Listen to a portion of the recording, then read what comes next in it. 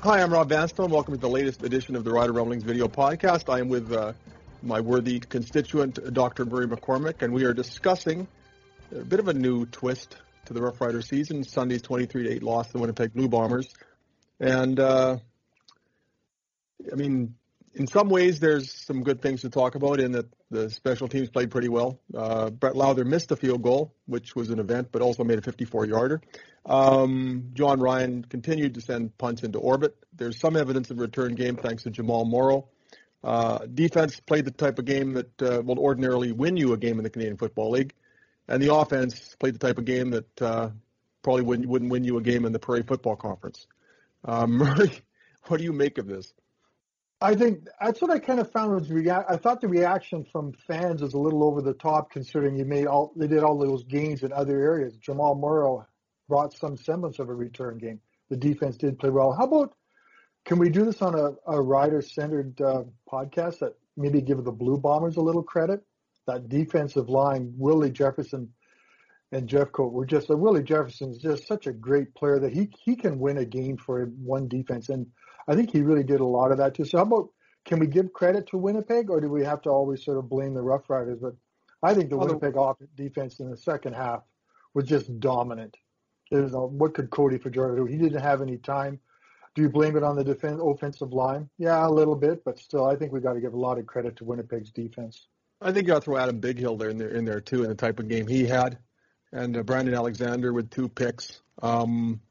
Richie Hall's scheme really didn't give the Rough Riders much to work with offensively. So yes, absolutely. I mean, the Winnipeg defense totally influenced what was happening with the Rider offense.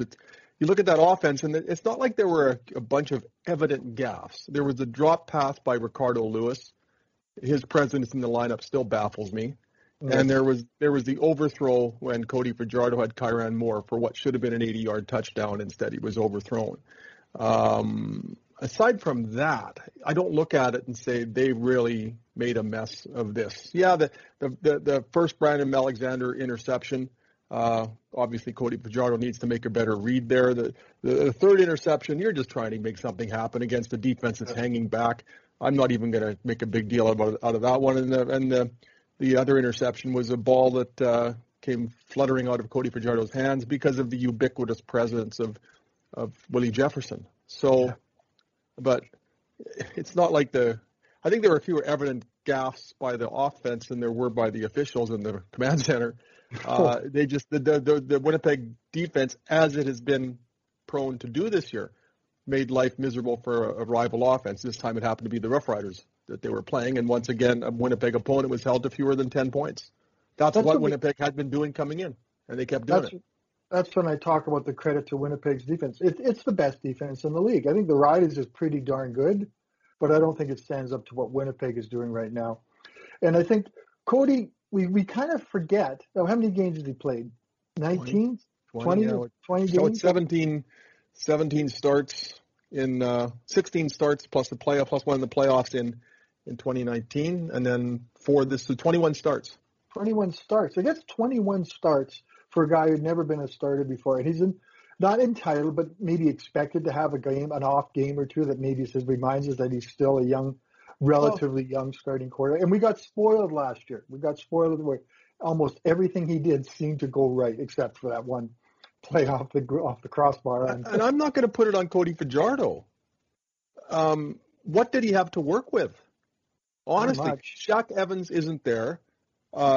Jordan Williams-Lambert is a lot of good things as a receiver, but he isn't a wide receiver. They don't have a lot of speed on offense, even with Kyran Moore in there. Aside, is there anybody whose speed has to really terrify a rival defensive coordinator? No, they don't. I think they actually had a running game on Sunday after a couple of shaky running plays to begin, but they opted not to use it, even though the game was close and the score certainly didn't take the Rough Riders out of the running game until the Nick Dembski touchdown. So they finally get a running game where William Powell is doing something, and they completely abandon it. So honestly, I don't know what people expect of Cody Fajardo. You're playing this carnivorous defense, and their defensive ends are playing against a pair of offensive tackles who are both in their first season as a starter in the league. And I don't even necessarily think that Andrew Lauderdale and Cameron Jefferson played that badly. They just had to deal with Willie Jefferson and Jackson Jeffcoat, and that is not fun. And it's not like Cody Fajardo was sacked a bunch of times, but he would have to run. He was, especially with Willie Jefferson exerting the kind of pressure he was exerting. There were a lot of times when Cody Fajardo had to just escape trouble and get what he could. But when you call a running play and nobody bothers to block Willie Jefferson and he stuffed it for a loss of 1, what are you going to do? How do you not pay attention to Willie Jefferson on that play, right? It's just Albert Awachi did not block Willie Jefferson, so he stops William Powell for a loss of 1. Things like that, just basic busts. What are you going to do? And that's the nature of playing those Winnipeg defensive ends. But the Riders didn't do themselves any favors by not making sure that they had the kind of personnel on the field or deploying that personnel in a manner that could actually test the Bombers' defense to a greater extent than was the case on Sunday. Because who is there on that offense that's really going to test that Bomber defense? Well, you like to think the personnel isn't very good on offense, is it?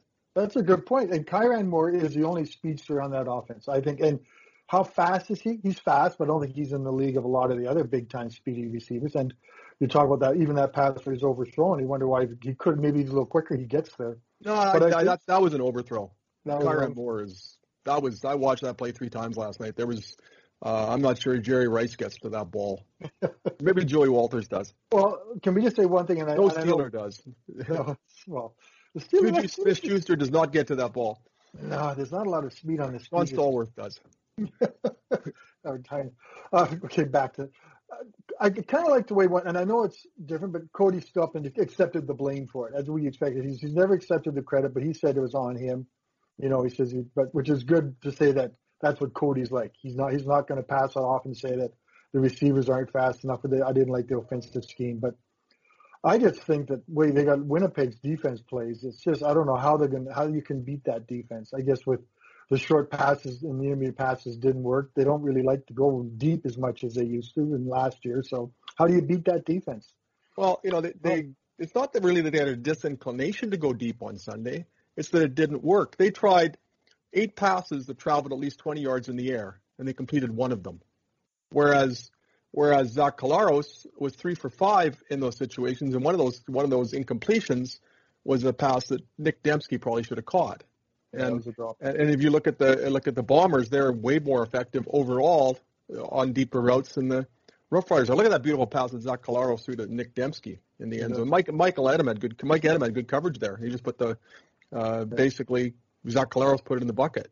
But Rough Riders they were coming into the game. They were 3 for 12 for the year on passes that exceeded 20 yards beyond the line of scrimmage, and now they're 4 for 20, and wow. And that's not the type of offense that Cody Fajardo led coming out of the gate in 2019, when that was one of the things that helped establish him as the Rough Riders starting quarterback, is his proficiency over the top, and that's what they have not been able to do. And at some point, opposing defensive coordinators are going to see that and say, well, almost dare them to beat them over the top, like with the nature of the Rough Rider passing game and all these short passes and the lack of a running game or the lack of an inclination to use the running game. Just crowd those receivers and don't let them have those quick little plays. And once I think the tone was set for the game, the Riders' first offensive play. They threw that little quick pass to Braden Lennius and got 3 yards. There was no yards. There weren't any yards after catch. And suddenly, if you're relying on the short passing game to get you the kind of yardage you want on first down and you're not getting it, then you're playing right into the Bombers' hands. And that's what they did. Who would have believed you'd be talking about the Jason Maas offense that way after we put up with the Stephen McAdoo offense last year and the questions about how things are being done? And here is a Jason Maas offense, which is supposed to be aggressive, over the top and all that stuff. And that one game, it showed they can be beaten. It can be pushed. So that's kind of it. I never thought we'd be saying that about it. I think it's fair to call into question Jason Maas and his strategy. Now, you also have to call into question what Jason Moss has to work with, just as you have to look at what Cody Fajardo has to work with, in that does he have the kind of weapons that that an offensive coordinator can use advantageously. But how about the word when Stephen pedestrian? McAdoo walks the plank after losing 20-13 in the West Division final, and after helping develop a first-year starting quarterback into a CFL All-Star and the West Division's most outstanding player, and suddenly that's deemed to be insufficient, and then you bring in Jason Moss. Okay, if Stephen McAdoo is not going to be brought back after they score 13 points and don't score a touchdown, how do you not question the strategy of Jason Moss after they register 8 points in their second straight touchdown-free game against the Winnipeg Blue Bombers? And there's a lot there to pick apart. Their personnel is deficient, but remember when Matt Dominguez got injured in 2007, they're without their best receiver, as were the Rough Riders on Sunday, as they've been lately with Shaq Evans gone. Well, the Riders won a Grey Cup in 2007 without Matt Dominguez, who at the time he was hurt was leading the league in receiving yards.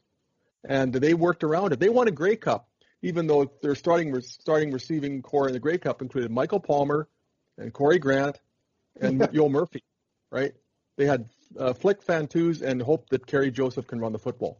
So they made the most of the situation without their best receiver. Are the Rough Riders able to do that now under Jason Moss?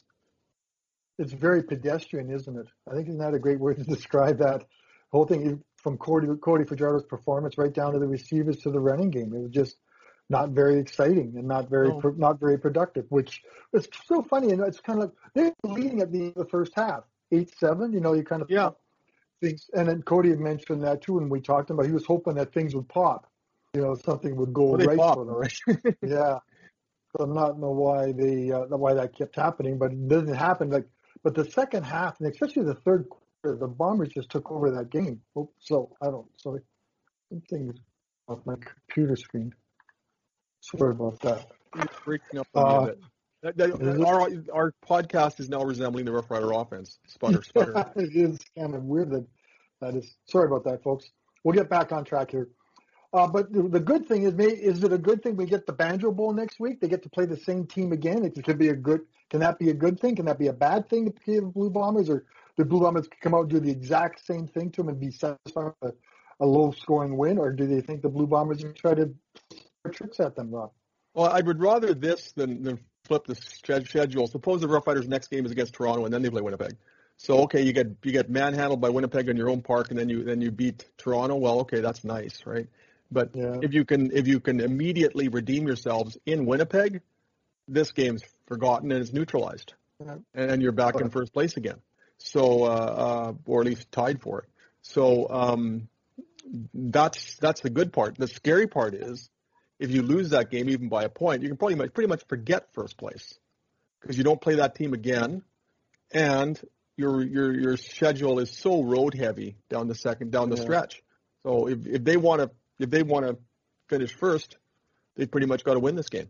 And but you've certainly got an opportunity for redemption. It really is a tall order. That the Banjo Bowl has not been kind to them in recent years. And that was a rare low point in the Rough Rider season in 2019 when they went in there for the Banjo Bowl and really didn't do anything. So I'm not sure that there's a huge cause for optimism when we saw what we just saw on Sunday, and you think they're playing that same team and going into that meat grinder once again.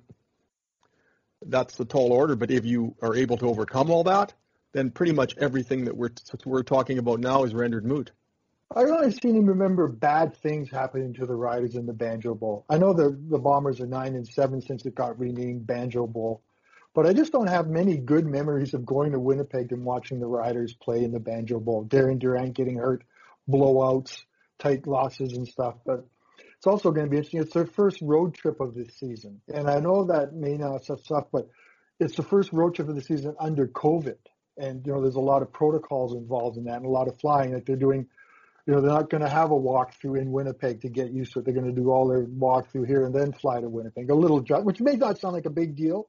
But some of these guys haven't been to IG Field before, so they have no idea what it's like. They don't know what idea what the stadium is conformed like and where they got to go. So it's going to be an adjustment. So going on the road this year is more than just going on the road, I think. It's going on the road with COVID, with protocols, with everything that's going along. It's the changes. So I think being on the road is going to be more, playing and well on the road is going to be more of a challenge than it normally is for any football team. So the Riders, and then they go on the road with that performance and they have to put it behind them. And I know they have. By the time they practice, it's forgotten. The 24-hour rule is in effect, and you just move on to the next game. But yeah, but that's just cliches. That's just cliches. That's football speak. That's not probably doesn't represent the reality of the situation. If you don't think what Winnipeg just did to you, then you're probably not approaching the game correctly because that's got to burn at you. Yeah. If you win the game, it's wise to kind of forget it because you get complacent. But if you lose a game like that, I'm not sure the 24-hour rule is a good idea. Make it the 98-hour rule or the 112-hour rule or whatever the math, 122-hour rule. That should spur you on. Don't wash it away. Use it to make yourself better.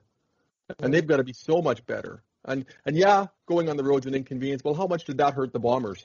Given all the COVID considerations, they came in here and. But it's still a consideration, though, Rob. I think we can not overlook it. No, but it didn't hurt the Bombers, so it shouldn't hurt the Rough Riders. Right? Well, it hurts every team that wins on the road. Like look at Edmonton; they went on the road. Yeah. I guess that's my theory doesn't hold a lot of water, but Edmonton played pretty well on the road too, so maybe they can do it, but it's still going to be a bit of an adjustment. It's just so weird. In the middle of September, the first road game. I don't know. We talked about Labor Day coming up after just 3 games, but the middle of September, usually they've had 2 or 3 road games by now. 4, just seems 5, like 5 or 6. Yeah, just seems crazy. Like I think Craig's going to have to do, and the coaches are really going to have to do some incredible coaching down the stretch, and especially. As you said, if they lose this Banjo Bowl, I don't think first place is in their grasp either. I think it's just about we know it's a 14-game season, but my brain keeps thinking 18 games. Yeah, you just run out of time really quickly. Yeah, and that's a tall order. And then you've got all those road games down the stretch. You got 2 short weeks back to back, which isn't necessarily beneficial. The schedule gets a lot goofier down the stretch. They've come out of it okay. We got to remember we're talking about a 3-1 football team, and so that's a pretty commendable performance. I mean, 2007, I referenced that earlier. They were 2-2 after 4 games. They're 3-1 this year. So all is not lost. So, but they have to.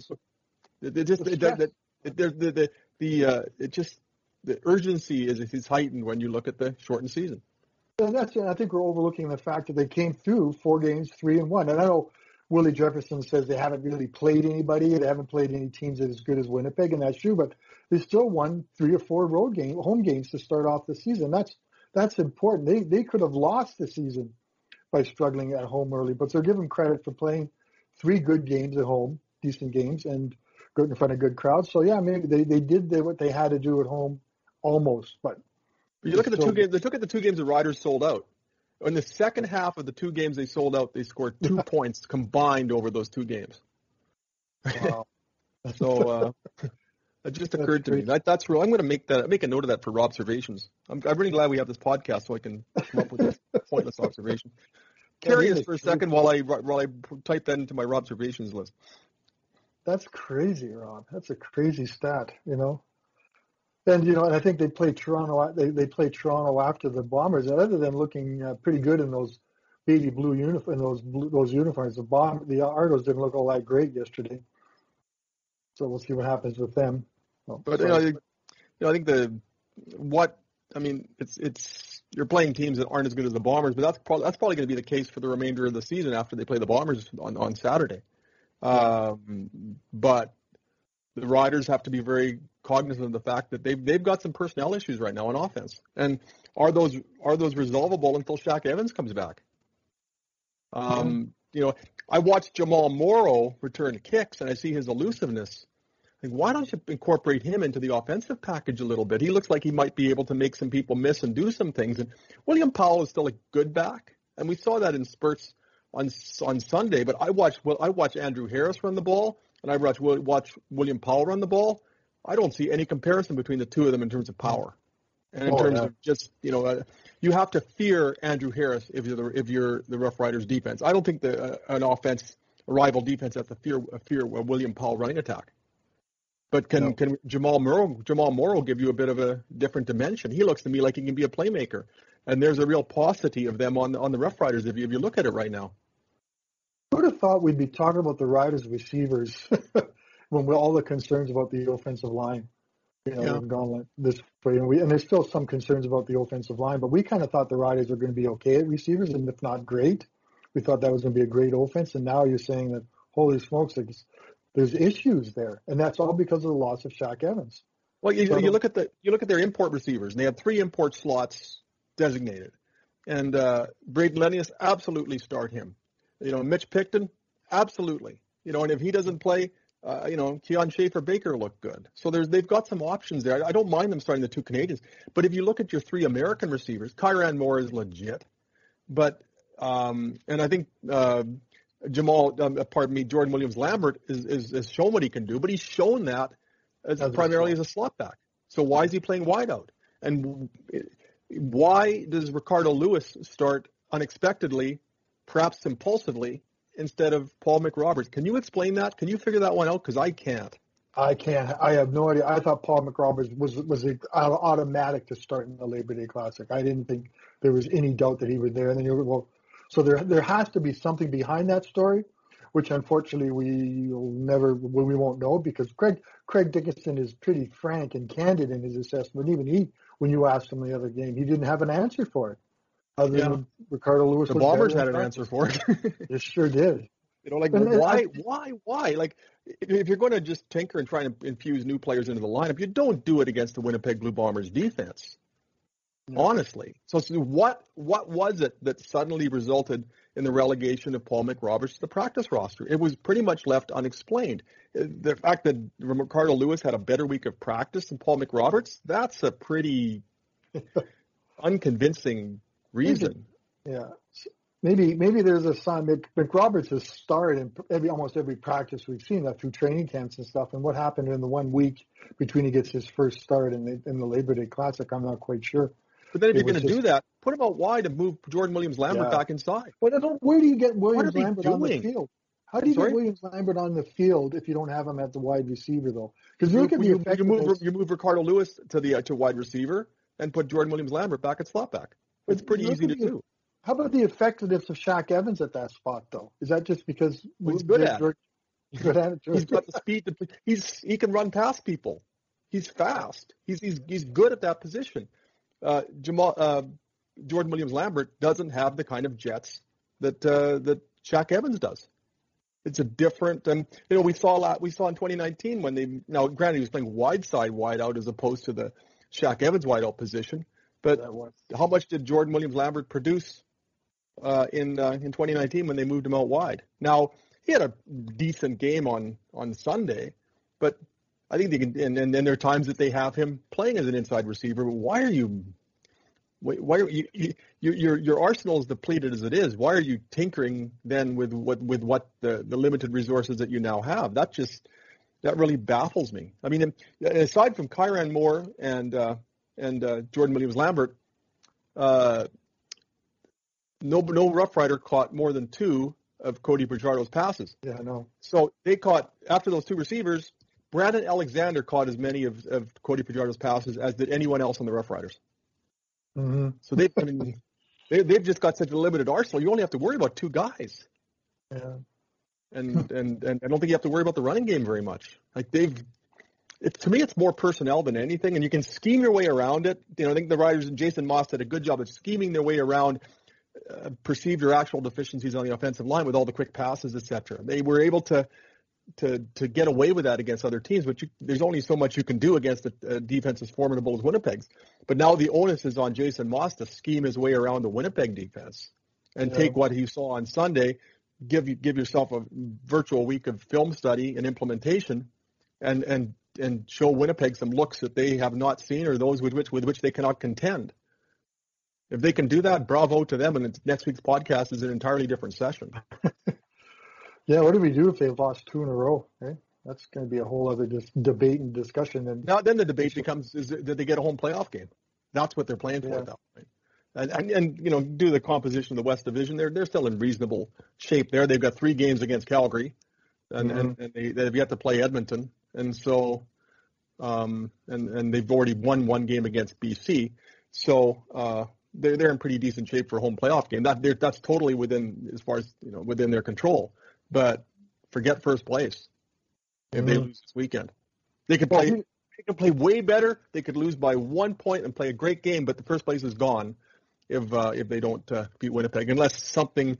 Now I'm going to throw a qualifier in there. Zach Collaros goes down, the Bomber season's done. Yeah. So maybe the fragility of Zach Collaros has to be factored into any presumptions here.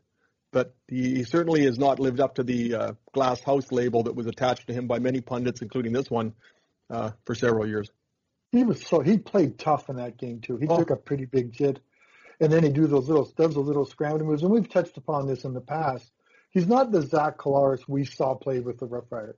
There's not even a resemblance. Yeah, who is this guy? And I keep watching going. It's the 2015 Zach Collaros. Yeah, I watch him being interviewed, and I watch him talking to people, and he's just a whole different guy that was the one that we put up with. And I wonder how much he hated it here. And I have a theory on that. Chris Jones partially. You acquire Zach Collaros from the Hamilton Tiger Cats. You then sign him. You sign him to a new deal that pays him lots and lots of money. And then you come into training camp and say there's an open competition for starting quarterback between Brandon Bridge and Zach Collaros. So right now you've poisoned the whole atmosphere. You're paying him all that money. You've made the trade for him, and you don't have enough faith in him to say definitively that he's our starting quarterback. You don't publicly profess to be aligned with him in that fashion, and then you're trying to sell people on the notion that Brandon Bridge is the alternative. And we saw how well that worked in 2018. Yeah. So you saddle him with that. You saddle him with an offense that's, especially in retrospect, clearly incompatible with what he can do. I might have some more observations here. And then at the start of the season, 2017, they had 3 1,000-yard receivers. Well, suddenly you enter 2018, and very quickly you have one of those guys left because you cut Bakari Grant and you moved Duron Carter, who's the Riders' most outstanding player in 2017, to defense, and then cut him. And the Riders' Duron Carter's first game back after being moved to defense, and Zach Collaros' first game back after missing some time with an injury, they go to Edmonton. He throws a long touchdown pass to Duron Carter. You think maybe the Riders have a deep passing game, and they cut Duron Carter. So to what extent was Zach Collaros totally disarmed by the manner in which the Rough Riders approached the 2018 season, and then the manner in which they executed it? And then you look at those numbers and you think, I don't think it's a Zach Collaros issue in 2018. I think it's scheme, and I think it's from the top down. They just did not give him the opportunity, and they did not give him the endorsement that would allow him to thrive here. And now he has that in Winnipeg, and look what's happening. Well, I can remember that training. I'm getting so many ideas out of this. Discussion. Yeah, you're very welcome. I remember that training camp, and you kept saying to me, Murray, there's no way Zach Collaros isn't the starting quarterback. But I kept saying, the coach kept saying this just to me, and we said to him, why? Because he likes that competition, that no one should be comfortable in their positions. Well, I think your quarterback needs to be comfortable in his position, and you see what happened with Hamilton when they were doing with Mazzoli and Evans. That they were at the beginning of training camp too. That was a competition too. So I think that's one of those things that I think Chris made a mistake in that one. And also Zach just wasn't happy here. And I'm going to say hate seems like a shit. He just wasn't happy here. And then in 17 and 9, but I mentioned this in 19, he came back with a resolve that things are going to be different. He had a different coach. He had different, the same offensive coordinator, but he was going to be different in Saskatchewan, and he only had 3 plays to really show what he could do, and he was done. So maybe that's the way bad luck that sort of stalked him. But I agree with you. If Zach gets hurt, I don't know what the Blue Bombers do for a quarterback. Yeah, and there's no Zach Collaros to trade for like there was in 2019. No, and someone brought it up in how they brought up. Everyone said, "Well, let's trade for quarterback. Let's do all this stuff." Trades are pretty tough to do because I think you still got to go through quarantine right now. Yeah. So Matt, if you're making if there's a quarterback out there, do you think Ottawa's going to want to try and get one? Exactly. And even if they get one, Rob, they're going to have to wait at least 2 weeks before they can even use them. And so now look at Ottawa's record and where they are. Is it even to their advantage to trade for a quarterback now? Like maybe get Dom Davis in there and get him set up and do something that's something contribute more than Matt Nichols is right now. Because right now Matt Nichols just doesn't look like a pro quarterback right now. There's something wrong with him. Yeah, there's nickels and no dimes, the way that passing attack is going. I mean, his arm is shot, And even if it wasn't, what's he got to work with? I mean, we talk about the Rider receiving core. That receiving core would be welcomed in Ottawa right now. I'm hard pressed to name an Ottawa Red Blacks receiver. There's maybe Daniel Peterman. There's R.J. Harris. There's Davis, and there's Tony Gabriel. There's Whit Tucker. There's Jeff Avery. Brad Sinopoli, Greg Ellingson. It's funny that all the pundits, and especially Derek Taylor, is always thinking that Ottawa is going to be last, the worst team in the league, and looks like Derek Taylor's going to be bang on about them. They're hard to watch. Well, my predictions are always bad, but in 2019 I picked Ottawa to finish below the Atlantic Schooners in the East Division, and then they won their first 2 games. I thought, does this make me look foolish? And then they won one of their last 16, and Dominic Davis was their quarterback for most of that season, and he's their answer after he had 5 touchdown passes and 14 interceptions in 2019, and now he's going to fix them. So maybe the Rider Nation can say things could be a lot worse here. I was kind of wondering, late in the game, we look kind of why they didn't put in Isaac Harker. I know that's Craig's philosophy is you're the quarterback, you play. There's no sort of fooling around to get guys reps, just garbage time. But what does that accomplish, I guess? But there was no reason to. I mean, the Riders are down by 15 points, but they got down to the 4-yard line and then down to the 13-yard line. And if they score a touchdown there, get the onside kick, and score another touchdown, they win the game. And stranger things have happened in Canadian football. Stranger things have happened on Labor Day. I think it was in 87. The Bombers came back from such a deficit late in the game and won. And until did you think they were coming back from that one? No, but you've got to take that chance with your best guys when you still have that opportunity, when it's still mathematically possible. If let's say the Riders had gotten one more possession after they were unsuccessful down deep in Winnipeg territory, by all means bring in Isaac Harker. But as long as there's that opportunity, you go with Cody Fajardo. That's why you're paying him that money. That's why he's your guy, and it's a disservice to your fans if you take him out when there's still that possibility.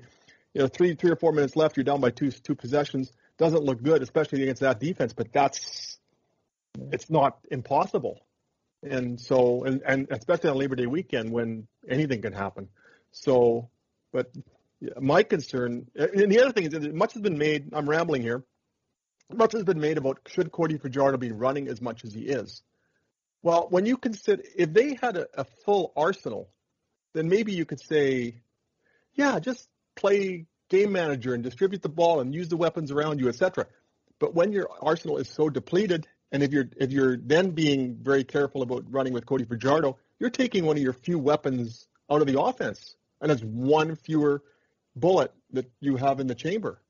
And there aren't many bullets in that chamber right now, so it's a pretty small chamber. So I think they've got to use Cody Fajardo in that fashion. Because what else do they have right now? They may prove me wrong on Sunday, but maybe they will. But if they do, it's fun next week. But really, I'll be interested to see what adjustments they can make. Sometimes you lose a game, and it can be galvanizing, and it forces you to take a long, hard look at yourself. You self-scout a lot more. And it's tougher to adjust after a win than the loss, and adjustments is certainly warranted here. So, are there some things they can do that they haven't been doing so far, and there's some different looks that they can show Winnipeg? Because you just tear it down to the foundation offensively and start building it back up after what happened last week. Can you imagine saying that a professional quarterback in the CFL would hit 2 uprights against the same team? With the same receiver, with the same defensive back, running basically the same pattern at different ends. Same stadium. Back-to-back games against that team. I don't know. I went virtually the same juncture of the game. Within the final, minute and 7. You know what it reminded me of? Remember the Riders? There's a 13th man game in 2019. And then the Riders played Montreal again to open the 2018 season. And what did the Riders get called for? Too many men on the field late in that game. And that was a real parallel to Remember the crowd's reaction to that too? They went, "Oh!" It was, Oh, I know. it It just even was just, Cody, he said he had to laugh, and yeah. really you have to at that point, you know. You can laugh in the regular season. It's not laughing in the, No, during the one play that almost takes you to the Grey Cup game. What do you think about the crowd? We're obviously that's the last game before people who aren't fully vaccinated are allowed in the stadium. um, Do you think we saw something that I think it looked pretty full, but it's hard yeah, to tell now. It's hard to make that measure because so many people stand out by the Pill Country and they're in the concourses. Like there's lots of empty seats, but it doesn't mean the people aren't in the stadium.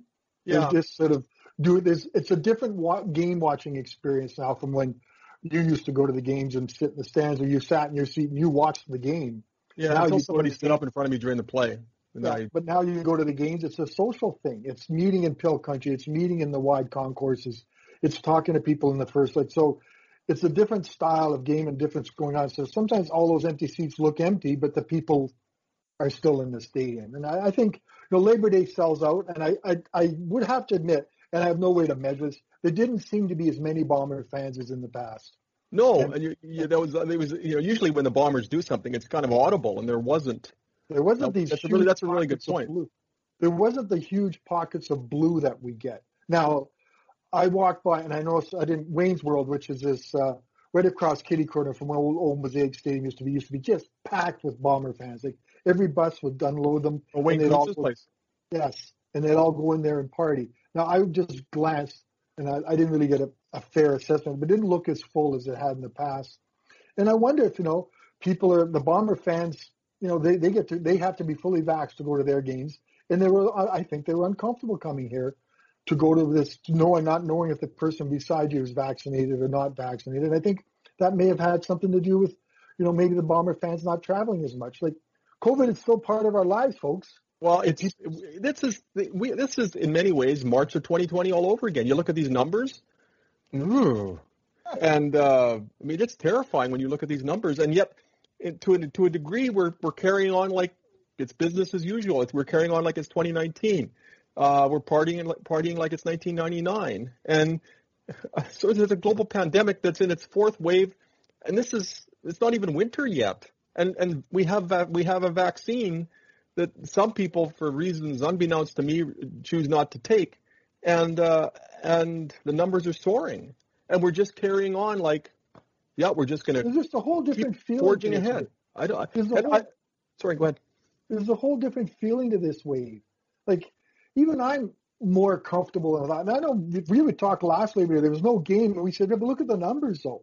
We couldn't have had a game, and now the numbers are just as high. So somehow It had gone down so much, so appreciably by the end of last summer, and now yeah, we're in the 300s and 400s again.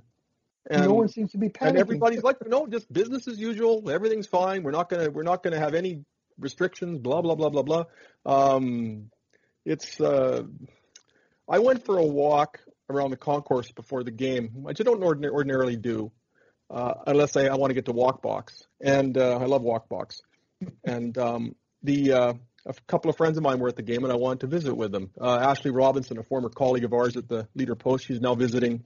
She was now living in Winnipeg, and she was in for the game. And Taylor Rattray of CTV Regina, now Taylor Anderson, she just got married, and Taylor and Ashley went to the game together. So I went to say hi to them, and I had to go around to the east side, and it took forever to get there because there's so many bottlenecks. Everywhere there's a beer lineup or a beer token lineup, it just creates an absolute traffic jam. And you've got people trying to squeeze inside you. I think you said maybe 5% of the people are wearing masks. That was my observation as well. Yeah, So we're in a that's high. pandemic. Numbers are soaring over the weekend, and people are trying to squeeze through holes that some running backs wouldn't be able to get through. And people are coming to a dead stop because of these endless beer lines. And I'm thinking there's a pandemic here. Like, what are the chances that I pass 10, 20, 30 people who have COVID? And I've been double vaxxed, but I'm 57 years old and I have type 2 diabetes. I have an underlying condition, and the vaccines are not infallible. So the whole time as I did that lap of the stadium, first to get to where Taylor and Ashley were sitting, and then to get to the press box, I had to do a full lap. It's just like, did I put my health in danger here? And You're wearing a mask though. I was wearing a mask, but that put me in the clear minority. Yeah, it Um, was. I mean, it was a clear minority, and I really wondered if that was a very silly thing to do. And I made a point of not telling my wife about it, so I hope she doesn't watch the podcast. By the way, my Well, dog is. Look at my dog. That might oh, actually might be kind of obscene. Sorry. that's a great shot. One of the things is I'm wondering how many. I'm thinking there's going to be a good contingent of Rider fans heading to the Bombers game because they're fully vaxxed. Because if they Yeah. weren't fully vaxxed, I don't think the numbers would be as high. But they're going to their comfort. There's this one woman I know who I don't think she went to the Labor Day game, but she's going to the Banjo Bowl Yeah. because they're fully vaxxed. Isn't that something? That's really. And then come September 17th, you've got to be fully vaxxed. And even now we had to wear masks in the press box. And that's the longest I've worn a mask for. I've Yeah. never been in a position that for my full working day I've had to wear a mask because we all work at home. We all do Yeah. things. We're unmasked. Do you ever worn a mask that long before? Yeah, because the WHL bubble or the East Okay, Division sorry. Hub. Yeah, I didn't go to I those. became an inveterate watcher of those games, so I wore a mask the whole time there. I went to the Pats scrimmage on Monday afternoon, wore a mask, which is probably good because I'm pretty ugly. But some people suggest that I should just keep wearing a mask even after we've forgotten what COVID is. But yeah, it's not comfortable. I can't imagine wearing one for an entire work shift Like my ears were killing me. for 3 or 4 hours. Yeah, like I brought an extra mask with me just because I was a little concerned about the one I brought, how my ears would feel, and they were sore after. So I even had more. Like, I got so much compassion for the healthcare workers. I can only imagine all the stuff they're wearing and Oh, how they go through it. And we're sitting there through a 4-hour football game, and then, well, it was more than that because we got to you write write. about sports for a living; they save lives. Yeah, and so I You can know? only imagine what's. So I'm gonna have to, as I vowed leaving the stadium, I'm gonna have to go look around for a more comfortable mask somehow, because it's obviously we're going to be wearing masks for quite a while again. At Yeah. least I am. I'm not Oh, planning to ditch my mask for any opportunity. It's just because I know I can't, as I said before the vaccine, I know it won't kill me, but I don't want to get sick either because getting sick doesn't sound like a very fun sickness either. no, my sister had it. My sister still has limited taste. Um, I don't mean Well, that you might say that about Chrysula.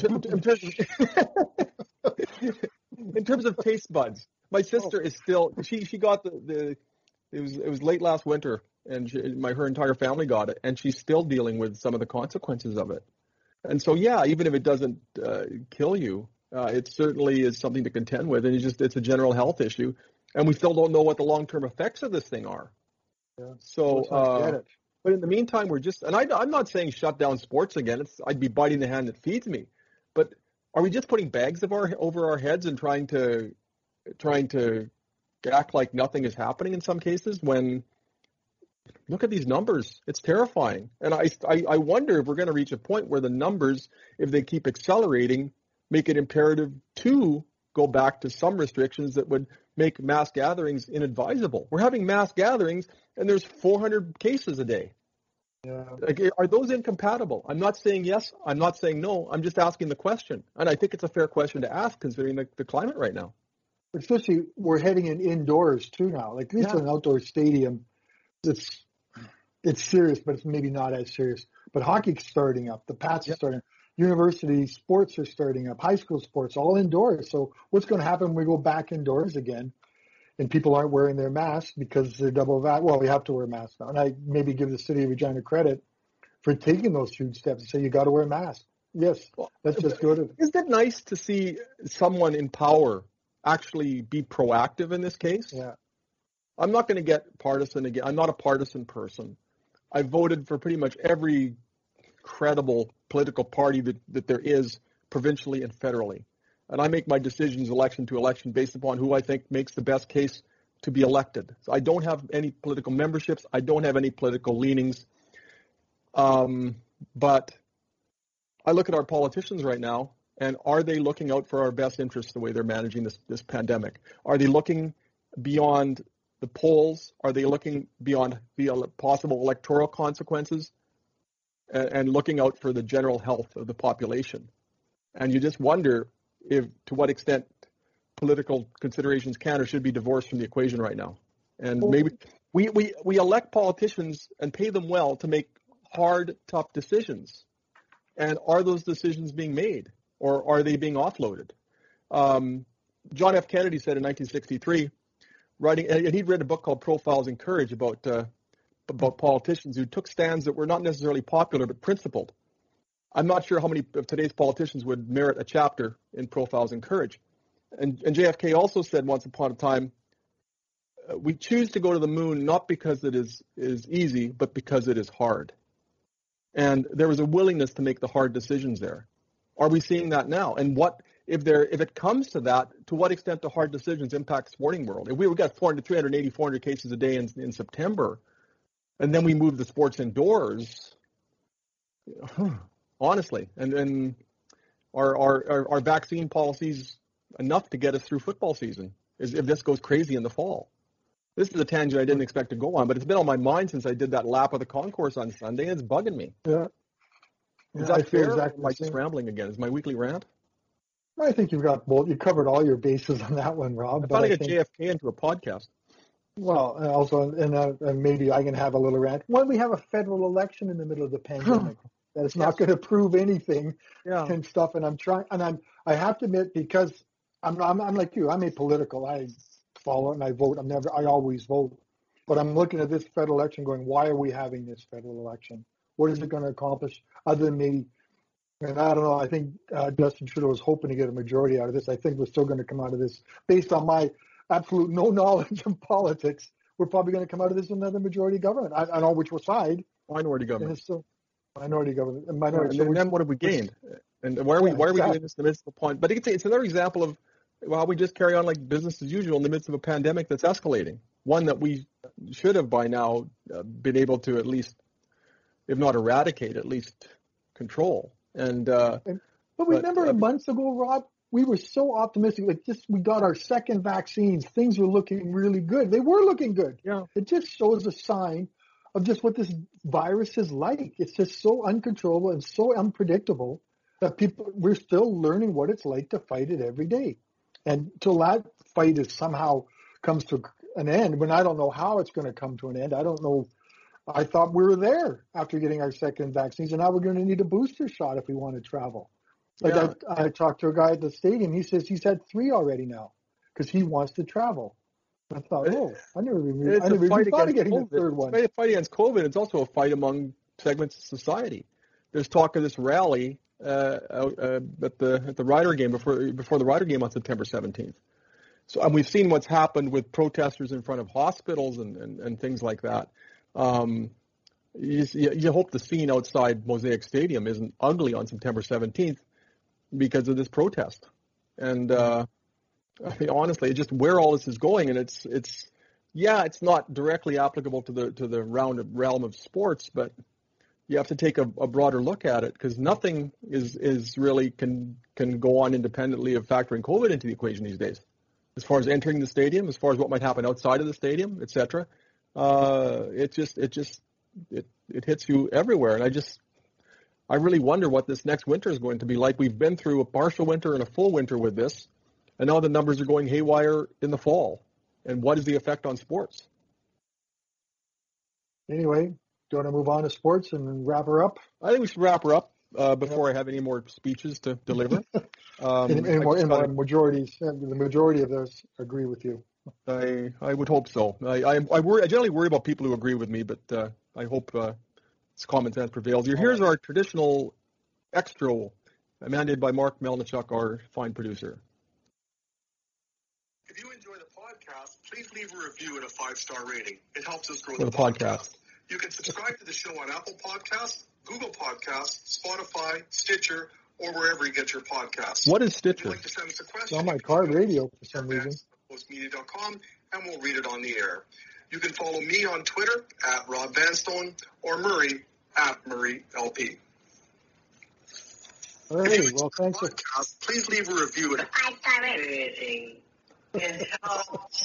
For Murray McCormick, I'm Rob Vanstone. We'll talk to you next week. Thanks for your time today. Take care. You can subscribe to the show on Apple Podcasts, Google